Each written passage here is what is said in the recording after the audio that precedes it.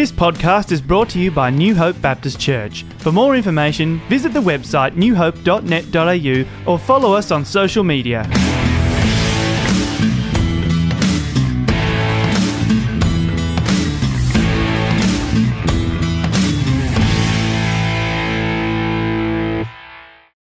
Have you ever tried to get out of something? Maybe you've made a commitment to go to an event and, 5 o'clock rolls around, the 30th birthday party is there waiting for you, but right about now, Netflix on the couch with a cup of coffee in a blanket is looking a lot nicer. Maybe there's a particular job that someone's been asking you to do for the past few months and you just keep putting it off. Or maybe you're a teenager and you've got a few chores that you've got to do around the home and they're chores, so you just don't want to do it. You want to get out of doing that job.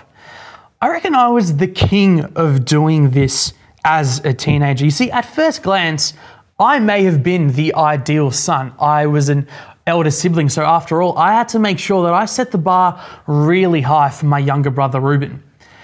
And I would always say yes to my parents. If they asked me, Adam, could you unpack the dishwasher? Adam, could you mow the lawn? Adam, could you do the washing? I would always say yes. And to them, they would think, oh, great, he's doing everything, everything's getting done. But when things went on, they soon started to realize that I was really good at saying yes, but I wasn't great at following through. I was really good at trying to talk my way out of it. So if mum or dad walked in, there was dirty dishes all around the kitchen and they'd say, Adam, you were meant to pack the dishwasher. I'd simply say something like, oh, well, I've been out this week. It's mainly my brother's dishes. Maybe he should do it. Or if I made a commitment to mow the lawn on Saturday and Saturday rolls around, Sunday comes around, Monday comes around and dad would say, Adam, you said that you would mow the lawn on Saturday. I'd simply look to dad and say, well, I never technically specified which Saturday. Maybe I would have had a career as a lawyer, but here we are today. You see, I think as humans, we like to get out of things sometimes. We like to take the route of the most convenience, the easiest path out, the path where we don't have to do too much thinking and where we can always feel comfortable. You see, the funny thing about this is that we find loopholes all the time. Just over a week ago, we had a 5-kilometre rule. Did that mean that you couldn't see someone more than 5 kilometres away? Technically, yes, but technically, if your bubbles intersected, you could still see each other. You don't have an internet streaming account to watch a TV show, but your friend has a Stan login. That means that you now have a Stan login. There's a bunch of inventions that have been made in history. Things like the wheel, the dishwasher, the iPhone, the person who made sliced bread. All incredible things that have made our lives easier. Things that as humans that exist to make things more convenient.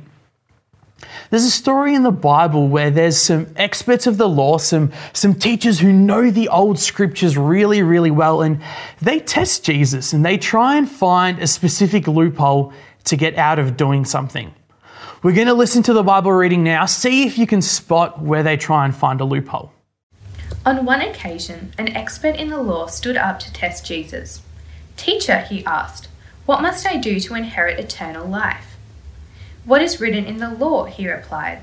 "How do you read it?" He answered, "Love the Lord your God with all your heart and with all your soul and with all your strength and with all your mind, and love your neighbor as yourself." "You have answered correctly," Jesus replied. "Do this and you will live." But he wanted to justify himself, so he asked Jesus, "And who is my neighbor?" In reply, Jesus said, "A man was going down from Jerusalem to Jericho when he was attacked by robbers. They stripped him of his clothes, beat him and went away, leaving him half dead. A priest happened to be walking down the same road, and when he saw the man, he passed by on the other side. So too a Levi, when he came to the place and saw him, passed by on the other side. But a Samaritan, as he travelled, came where the man was, and when he saw him, he took pity on him. He went to him and bandaged his wounds, pouring on oil and wine. Then he put the man on his own donkey, brought him to an inn and took care of him. The next day he took out 2 denarii and gave them to the innkeeper. "Look after him," he said, "and when I return I will reimburse you for any extra expenses you may have." Which of these 3 do you think was a neighbour to the man who fell into the hands of a robber? The expert in the law replied, "The one who had mercy on him." Jesus told him, "Go and do likewise." Did you hear it? When one of the religious experts asked Jesus how they inherit eternal life, Jesus came back at them and said, "Well, what do the scriptures say?" And they came back at Jesus again saying, "Well, you got to love the Lord your God with all your heart, soul, mind, and strength, and love your neighbor as yourself." This is where the loophole comes in. This is where they try and figure out the easy way out, the most convenient thing when they ask Jesus, "Well, who is my neighbor?" You see, it's a lot easier to love your neighbor when it's a smaller group of people. It's a lot easier to love your neighbor when you can choose who your neighbors are. It's easier to love the friendly barista or your small group than loving someone who's far away. Jesus comes at this by telling them a story, a parable. It starts with a man, we can presume this man is Jewish, the same as the religious leaders of the time, walking down a road. And it was a well-known road, a road known to be quite dangerous. Unusual for someone to be tackling this road alone because it's meant to be really dangerous. And so what happens is the guy is beaten and robbed and left to die, essentially hopeless. Teachers of the law are thinking at this stage, great, surely a hero is going to come past and help this man. And next, Jesus says, along walks a priest or a pastor in our language. And I reckon the teachers of the law are thinking at this stage, great, the hero of the story has come in. But the pastor sees the man, takes one look, crosses to the other side and keeps walking. Next, a Levite comes along. Now, a Levite is someone who is heavily involved with the church. If there was someone in our context here, they're a key volunteer who, shakes your hand on the way into the service, gives you a high five on the way out, all while giving you a coffee, signing up to a small group and making sure you're registered for an event. They're the volunteer team who just gets things done. Teachers of the law would be thinking at this stage, great, that's the moral of this story. It's if I can be that, if I can be helping a church, that is how I can inherit eternal life. But again, the Levite takes one look, crosses to the other side of the road, and keeps on walking. Next, a Samaritan rocks up. And I want to take a break just here and talk about what it meant to be a Samaritan back in the context of the Bible. You see, the Jewish people and Samaritans didn't get on at all. There was a lot of tension there. So the problem is when we hear Good Samaritan today, we think good person, someone who's going out to help. You see, it's so ingrained in our culture that we even have a law called the Good Samaritan law. That means if you do CPR or give first aid to someone and something goes wrong and they end up getting hurt by it, you are legally safe because you're being a good Samaritan, you're being a good bloke and helping them out. So I want to take that frame away from us, and I don't want us to think about the Good Samaritan, but rather the Samaritan who happened to be good. Or in modern day, maybe the terrorist who happened to be good, someone who is culturally opposed to us. The last person that the teachers of the law would expect to help. This unlikely hero comes along, helps up this poor man, puts him on his own donkey and walks him to an inn. And he says to the inn, I'm going to pay for this man and I will return and pay any other debts. Then Jesus does a bit of a backflip and doesn't actually answer the question to the teachers of the law, but poses another question. Which of these men was shown to be a neighbor?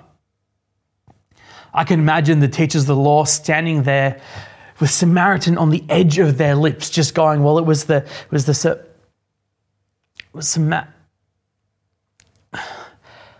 the one who showed mercy. Couldn't even get themselves to say Samaritan. See, Jesus changes the question of who is my neighbor to the call of being a neighbor. Neighbor is not the question, it is the answer. And being a neighbor is not the question, it's the answer. Let's not ask who our neighbor is, but rather let's be a neighbor, the one the world needs. You see, in this story, the thing that really stands out to me is that the two first people, the people with the badge of being church people, were the ones that walked away. Isn't it funny that sometimes it's easier to go to church than to be the church? It's easier to sit in a pew than help someone on your way there. You know, more than ever, potentially for our entire lives and the lives of our grandkids, loving your neighbor and being a neighbor is more inconvenient at this time during the pandemic than any other time. But I think we need to ask ourselves as Christians, how can we not just go to church, but how can we be the church? In the research for this message, I came across quite a confronting video. It's from a church in the States called Shirley Parish Church, and they did a little experiment. They had two actors dress up, head to the middle of a busy street in the city, and quite dramatically and visible to everyone around them, fall over and pretend to hurt themselves. The first man walked out. He was wearing a suit. He had a briefcase on, slicked back hair, looked like he was an important person. And almost before he even landed, everyone who could see him was there to help. And then in the next video, a man walked out who wasn't wearing shoes, who wasn't well groomed, had a scruffy beard and raggedy clothes on. And he did the same thing, was quite dramatic, fell over in front of people. And then the video just continued and continued as people walked past. The thing that I find confronting about this video is I can really easily picture myself jumping and helping in that first situation. But if I'm being truthful with myself and being honest, I don't know where I would sit in that second situation. It's easier to go to church than to be the church. The good news, New Hope, is that there is someone that we can learn from, someone who's come before, who has been a good Samaritan to all of us. You see, Jesus came. He was a cultural outcast at the time. He paid the ultimate price for us, promising to return for our sins. See, church, if we are not afraid to bear the burden and give and sacrifice and do whatever we can in Jesus' name to help people, then Jesus will return and he will repay our debts for us. See, that day, Jesus revealed a problem to the teachers of the law with their hearts. See, they thought that they could love God with all their heart, soul, mind, and strength, but have a limited love for their neighbours. The problem with that is when you're putting a cap on that love, you're putting the cap on the love that God has given to us. You see, if we're truly loving God with all of our heart, soul, mind, and strength, with our entire being, loving our neighbour, being a neighbour will be an overflow of that. Are you putting a cap on the love to your neighbours? Would you love your neighbour if they voted for the Liberals? Or if they voted for the Greens or the Labor Party? Could you love your neighbour if it was Scott Morrison? Could you be a neighbour to Daniel Andrews? You see, there's a call on us to be neighbours to all. You see, regardless of our differences, regardless of our politics, our beliefs, our backgrounds, our pigments or our location, what Jesus is calling us to is massive. Imagine if we as a church didn't ask who our neighbours were, but we're neighbours to all. I have a challenge for us today. I want you to grab out your phones, head to the Reminders app, and put a reminder in, be a neighbour. And set it to remind you every day, say at 5 o'clock, to be a neighbour. You know, it's been difficult the past few weeks to go and see people, but our radius has increased now, and now we can go drop off the care package to someone who lives a bit further away. Now we can go for a walk with someone who we haven't really spoken to during this season. We can restart that conversation about faith that we put on the back burner. We can help out in the community where we couldn't help out before. So every day this week at 5 o'clock, let's be a neighbour. See, God has blessed us with his love, and it's love with overflow. Let's not put a cap on that. Neighbour is not the question. It's the answer. How will you be a neighbour this week?